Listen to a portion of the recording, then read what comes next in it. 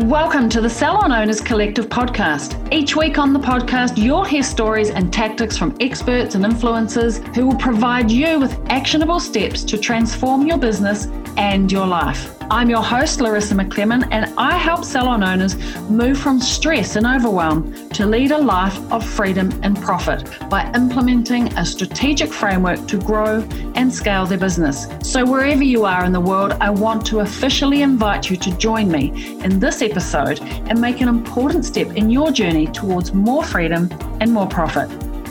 If you're anything like me, then it will have been your passion for hairdressing that inspired you to open your salon.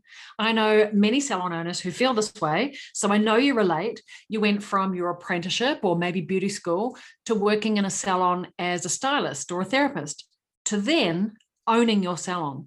Now, all of a sudden, all of those business responsibilities with no formal training is on your shoulders. Even though you own your business, the thought of being a salon CEO is a little scary because that feels like a whole nother ballgame, right? Spending fewer hours working in the business, something that you know, to working on the business that you don't know can feel daunting. But as a result, you spend too much time on the floor with clients and not enough time working behind the scenes on growing the business. So it's an easy question to ask yourself, do I have what it takes? How will I know what to do? Will I enjoy this new role? So I totally get it. But what if we challenge the fear surrounding this and by saying it's possible to make the transition from owner-operator to salon CEO successfully, even if you feel like you can't do it to begin with. Today, I'm chatting with Abby Tong. Now, Abby is someone who knows this feeling way too well, yet she's the proof in the pudding that it's possible to overcome. Having owned her salon now, So You Hairdressing, for 6.5 years and successfully making the transition off the floor in order to become the salon CEO of her business, Abby shares how she reached success after the difficult journey that she faced and how you can do this too. I believe her journey is a true inspiration, one to hear. So let's dive in and meet Abby. Abby, thank you so much for joining me on the Salon Owners Collective podcast. Super chuffed to have you here. Thank you so much for inviting me. This has been on my bucket list forever, so I feel very privileged to be here. I love it. Well, let's start with, who are you anyway? Where are you in the world? What do you do? Tell us about Abby. All right. Well, I'm Abby Tong. I am originally from the UK. I'm a salon owner here in the windy city of Wellington. I have been hairdressing for 10 years and I actually moved here 8 years ago. So a little fun fact was that I literally qualified from hairdressing on the Monday and moved to New Zealand on the Thursday. So I took my qualification and I left straight away. I bought my salon So You here 6.5 years ago in the beautiful suburb of Thorndon in Wellington. I love it. And that was 1 year after you qualified, after you arrived here in New Zealand. And I know that owning a salon was not necessarily on your agenda. So I'm really keen for you to share your story from 1 year out of being qualified, moving to a new country, buying a salon, and now 6 years later, you are completely off the floor, running a thriving business. Take us through your journey over the last 6 years. Well, it's been a roller coaster for sure. So yeah, you're absolutely right. I never ever wanted to be a salon owner. I don't think I ever really had enough time in the industry to even think of that as an option because I was so fresh and so new. I came to hairdressing a little bit later. For me, my goal was to always go in the army. So it was the military life for me. And then when that didn't happen, due to physical ailments that prevented me, I kind of didn't know what I wanted to do. So I did hairdressing quite late. And then I was 26 when I moved here, and I moved to a well-known salon in Wellington to work. And I, after 3 months of working there, met this wonderful man who became a client. And after 6 months of back and forth, he became my boyfriend. And after 3 months, he was sick and tired of me moaning about the salon life and what I would do differently to make it better, and said, all right, we'll put your money where your mouth is then. And I was like, oh no. And so I should precursor this with my then boyfriend is now my husband, Matt, who is an accountant and has his own accounting firm. So he's always had a really good sense of business, and he must have seen something in me that I couldn't see myself, and decided to back me. So we bought So You Hair together. And I had literally had 1 year of hairdressing on the floor. So I had no leadership skills. I had no management experience. I had a very small set of skills that were very underdeveloped. And then suddenly I was at the head of the ship. And so it's really been a baptism of fire over the last 6.5 years. You know, I've made so many mistakes and I've learned from them, and I've been guided by wonderful people in the industry that have helped me and given me lots of advice and tips. And Wellington has such an amazing hairdressing community like that. You know, there's so many other salon owners that are like, hey, have you tried this, or have you thought about this, or this would be really cool. So the collective environment's been really, really helpful for me.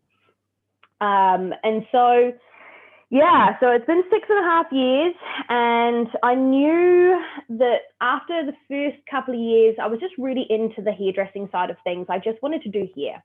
And the whole agreement between myself and Matt was that he would do the boring stuff. He would do the business stuff, because that was his strength and his skill, and I could just be the hairdresser and just have the pretty salon and do what I wanted to do.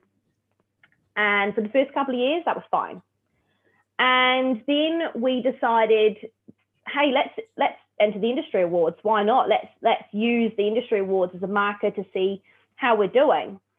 And we won, which was so shocking. We could not believe we made finalists for marketing excellence. And bearing in mind, I was doing the marketing and I have no marketing skills at all. Slightly more than I had then, but it was all, you know, so unknown and hit and miss for me. And we won Boutique Salon of the Year. So that was a huge lift.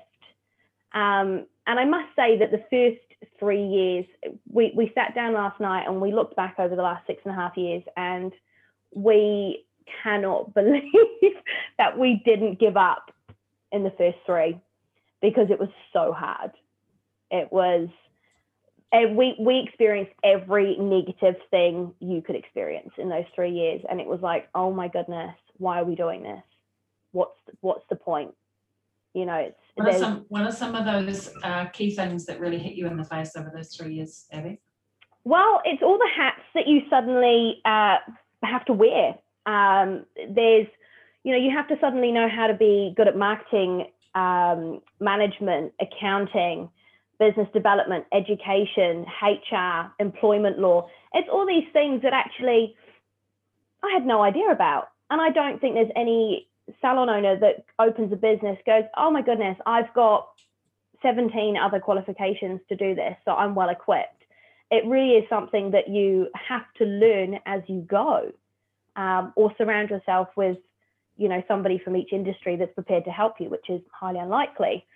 So that was incredibly stressful. And I think the first thing that really hit me was, all of a sudden, if I didn't have my shit together, I was responsible for people paying their mortgage, for people paying rent, for people feeding themselves. And the weight of that responsibility was immense for me. I went from being a party animal, fly by the seat of my pants, you know, overnight, to this boring, sensible, you know, I can't afford to lose a day to a hangover now. I've got responsibilities. I'm adulting. So that was huge. That was a huge personal shift for me. And then we had all, you know, the fun things with staff and toxic salon culture. And I remember one of the worst things being we couldn't have a holiday without something happening. So our first holiday as salon owners, we had only made it we'd made it one flight to Singapore, and I turned my phone on and it just kicked off in the salon. And so I spent the first half of my holiday dealing with that. And it was just like, oh my goodness, there's no let up at all. Working with your husband is also incredibly challenging. And that was one of the reasons why I ended up coming to you and Salon Mastery, because while my husband is so knowledgeable and, you know, he is incredible at what he does with accounting and business development, and he sees things that, you know, I would never see. He doesn't speak the right side of the brain language that I need to hear. So those first few years, we would have so many arguments because he'd want to talk to me on Sunday because that was the only day he could do wages and payroll and everything like that. And that was my first day off the salon floor, and I was over it. I didn't want to talk about it. And so we found it very consuming. It just felt like we had no life outside of the salon, which was not what I'd signed up for. I don't think I really knew what I'd signed up for, but in my mind, it was like, okay, this is awful. You know, why are we doing this? So I came to you, and you taught me how to love spreadsheets. I mean, I genuinely never thought I would enjoy Excel as much as I do. But you gave me the skills to really take control of my business. And you, in effect, you really helped my marriage too, because you helped me take some of the burden off of Matt so that he could have actually a weekend and a life, because he's running his business all week. And so his weekend is spent working on our business. So with me being able to do more of that, it's actually taken some of that off of his plate, which has been amazing.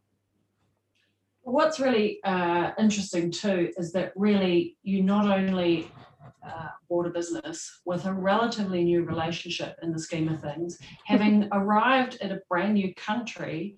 So you've got a new country, a new relationship, a new business, and you had a lot of personal stuff going on as well in terms of weddings and houses. And I mean, that's all consuming. All of the big rocks that we have in our lives, if you think about the big markers in our lives, you kind of stuffed them into the last 6 years.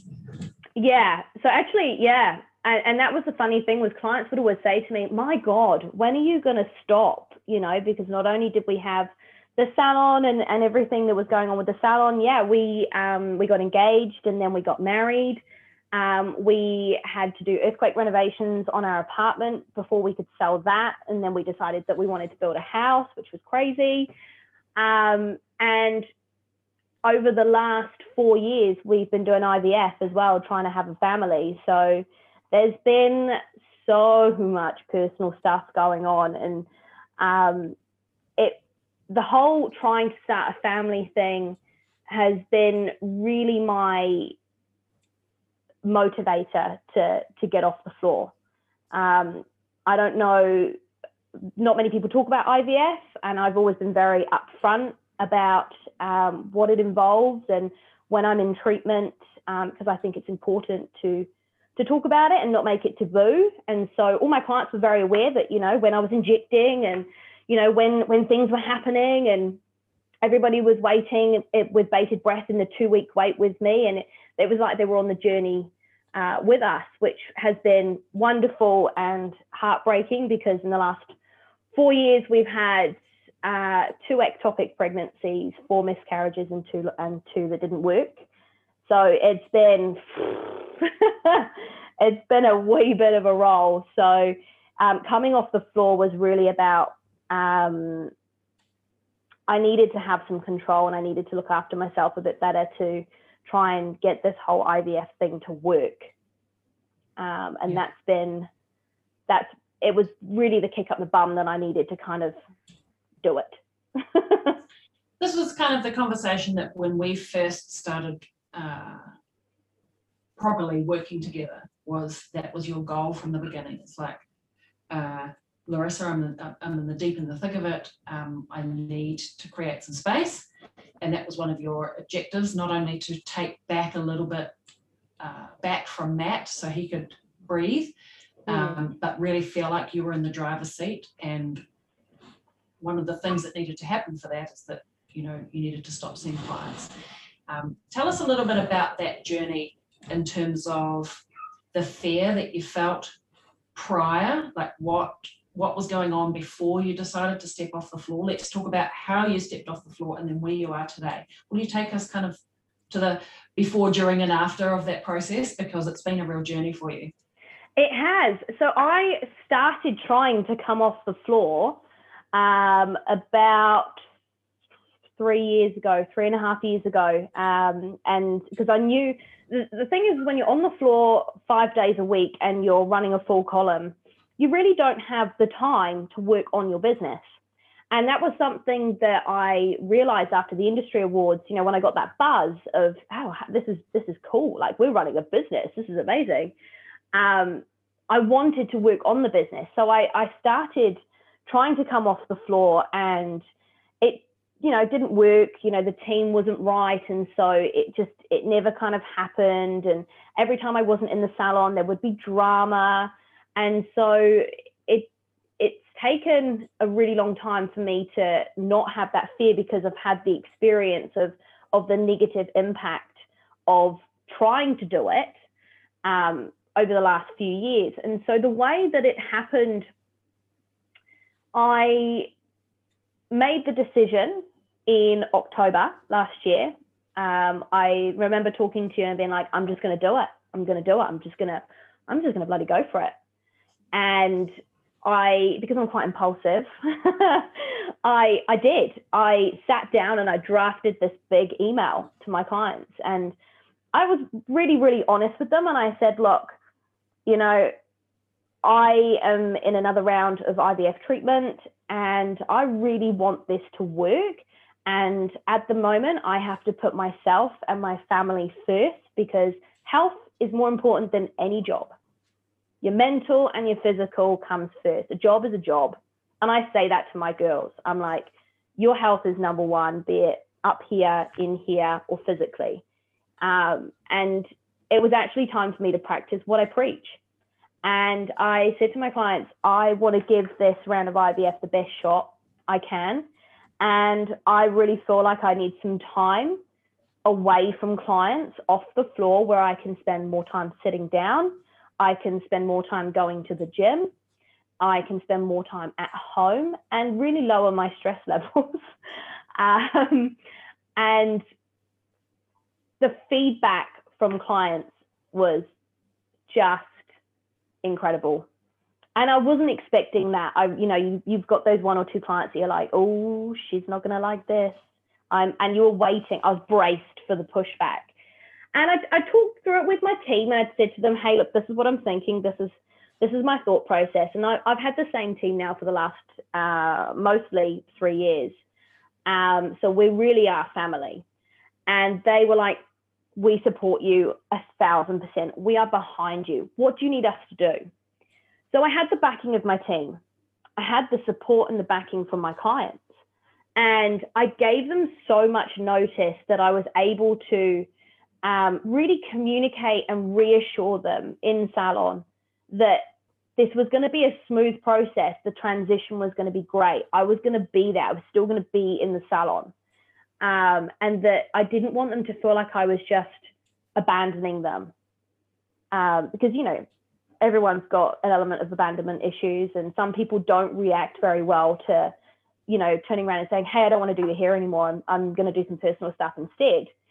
And so I made the transition really smooth. So the email went out in November. I didn't come off the floor until February. So I saw everybody at least once after the email had gone out, and I, made sure everyone was taken care of at Christmas. And so by the time I stepped off, everyone was like, okay, bye, see ya, go do you, girl. And I called it a sabbatical. And it was so funny because people just assumed I was just going to be at home watching Netflix for 3 months. And so when I was in the salon in my new role as just salon CEO, and I was there to just work on the business, they were like, "Why are you here? You're supposed to be looking after yourself." And so maybe I didn't communicate that quite as well as I thought I had. But the clients have loved seeing me in my new role. And I've been told, I would say no less than half a dozen times, "Oh my gosh, you look so much more relaxed." And I think, when these people that you see, be it every 4 weeks, 6 weeks, 8 weeks, whatever, we see clients every week. When they can see that physical change in you, you've done something right. And my team just was so uplifted from me stepping back. I mean, I had many conversations with you. I was like, "Oh my God, our numbers are going to drop. It's going to be terrible. Clients are going to leave and I'm going to pick up the pieces in 3 months." And we laughed every month when we saw that the numbers were going up. And let's just for a moment focus on that. Like, let's literally say, because I remember the first month and we had the conversation and you said, "Well, I need to drop my budget." And I said, no, you don't. you put it up. Lo and behold, we put it up. Lo and behold, it went up and has subsequently gone up every month since. So because you were in the business, you were being present, what is it that process has taught you? Well, let me ask you 2 things. What is it that you actually did to make that change? And 2, what has that process taught you? I think when you're not the business, you're not the person that's, the first there, last to leave, working on all the clients. I think when you step back and you take a look at your business, you see everything.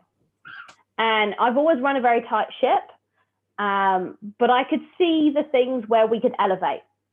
And it was about teaching my team to fill those holes and elevate them. So my role kind of became looking after the girls so that they could look after the clients.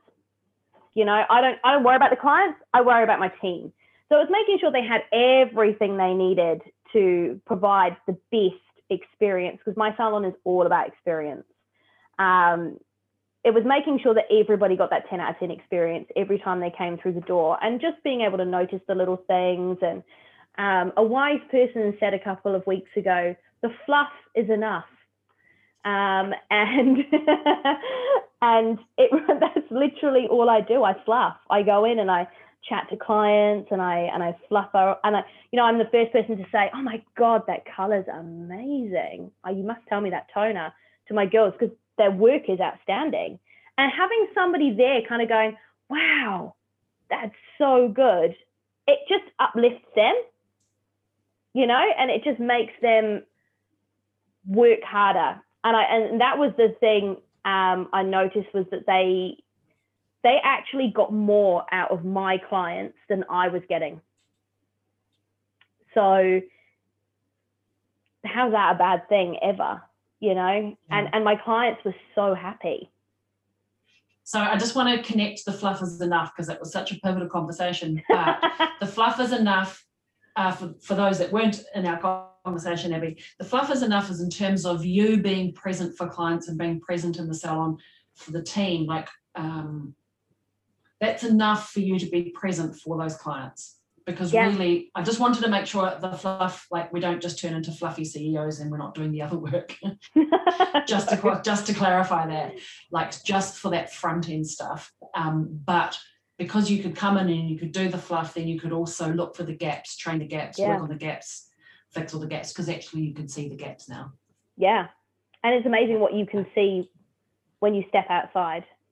And I think that's the most important thing for a salon owner, is you don't really know your business until you're not in the business. Yeah. And it's outside the goldfish bowl.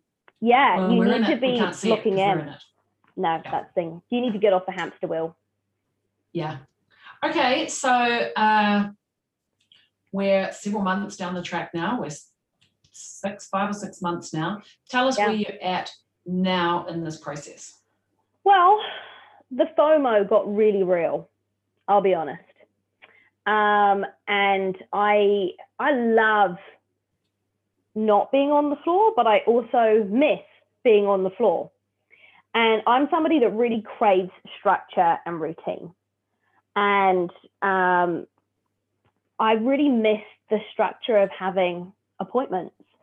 And even though I book myself appointments in my diary for my tasks, I just kind of miss the people side of things. And I felt like I wasn't really getting my cup fully filled. I'd had the rest that I needed, but I needed to, in the last month, I've really felt like I needed to do some hair. So I've now gone back on the floor 1 day a week. And I'm really just doing blondes because that's what I love. And that gives me enough of the technical hands-on side of things that I still feel like I'm in the game. The girls still see me working. They still see me on the floor doing what they do. But I'm spending more time working on the business, and I really love that. I've never felt more in control of my salon than I do now. And it was never something that I was interested in the first couple of years, because I just had decided that was Matt's job. But over the last 3 years, I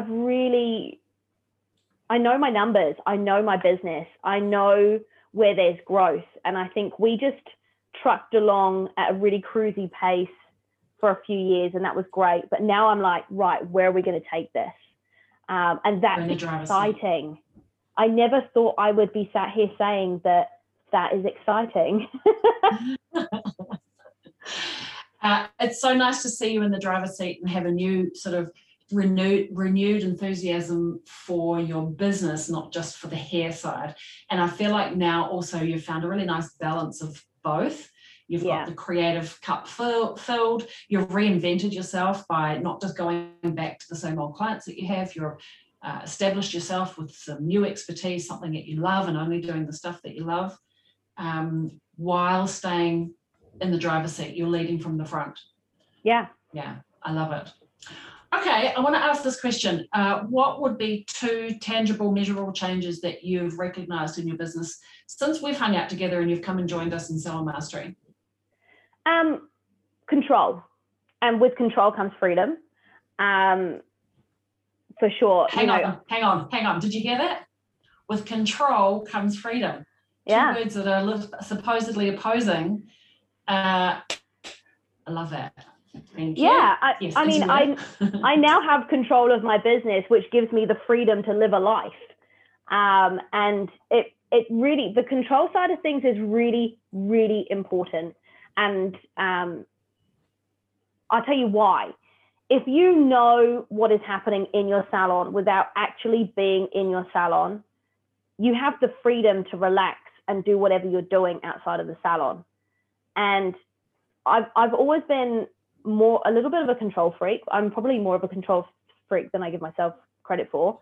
And I've always been under the assumption that they need me. They need me, the clients need me, the team need me. And if they don't have me, it's just, it's not going to work.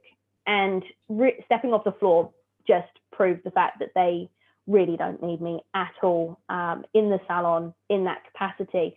What they need me to do is lead from the top. And they need me to do the high level things that they don't need to think about so that their job's easier. And if I get my job done, their job's easier, the clients are happier, and I'm free to live my life. I love it. All right, so what's one piece of advice or words of wisdom that you'd give to other salon owners from all of this experience that you've had? Oh, don't give up. I mean, God, the amount of times I said to Matt, let's just burn the salon down.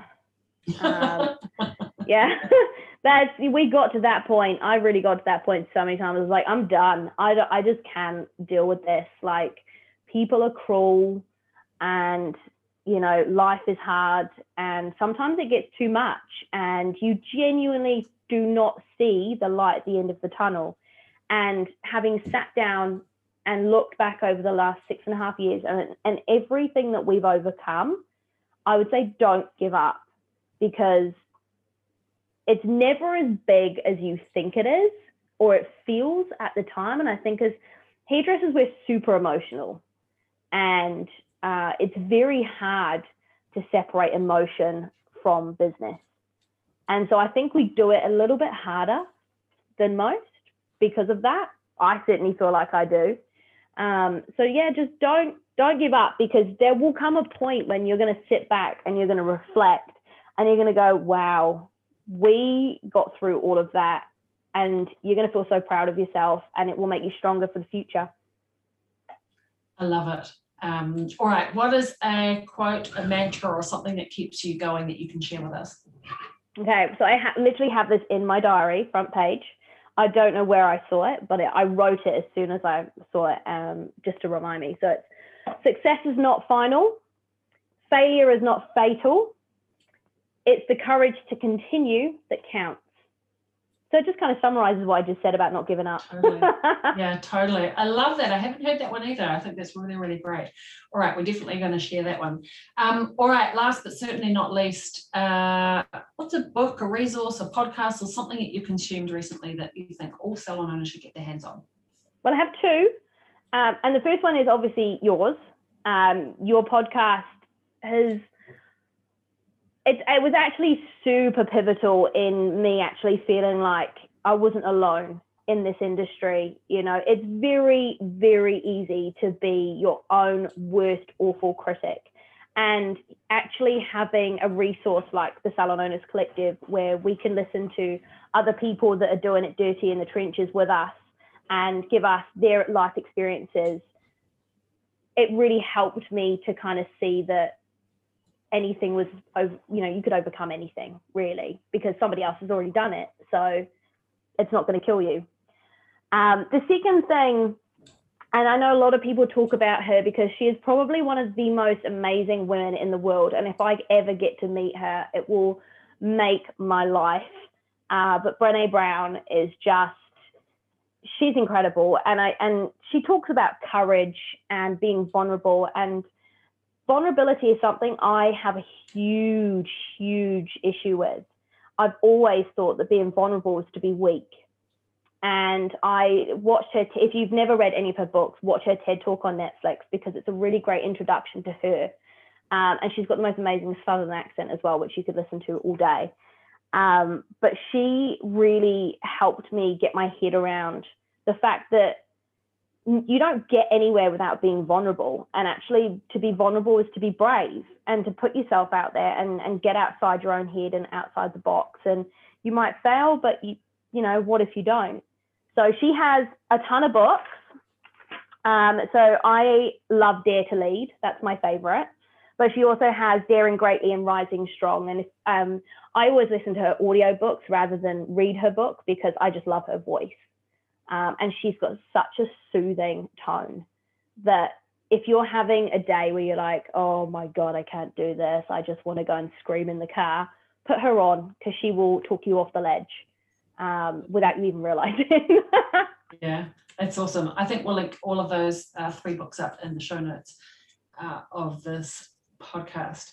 Abby, you've been such a pleasure to speak with, to really hear your story in a little more detail has been really great. I know that someone out there needed to hear what you had to say today. So I really appreciate it. It's such a pleasure working with you, because you're an action taker. You managed to kind of work through emotional roadblocks that you have and just get on and get it done, which I think is one of the attributes to your success. So good for you. Thank you so much for joining me today. Thank you so much for having me, and thank you for always being in my corner, because, you know, another woman propping up another woman is what we need more of in this world. So thank you for always having my back. Amen to that. Thanks, Abby. Bye. A huge thank you, Abby, for being super vulnerable and sharing your journey in detail with us today. I truly appreciate it. It's a huge inspiration that as a salon owner that you feel the fear and do it anyway. And I think that's really great. It's really awesome to see proof that no matter what, if you keep going, you can get there. I really loved what you had to say about prioritizing your team. And at the end of the day, they are the ones who help make the salon what it is, right? Therefore, they need care, especially if you're going to prioritize working on the business. You need to be able to trust those working in the business. So if you resonated with Abby's story from today, then I have an idea for you.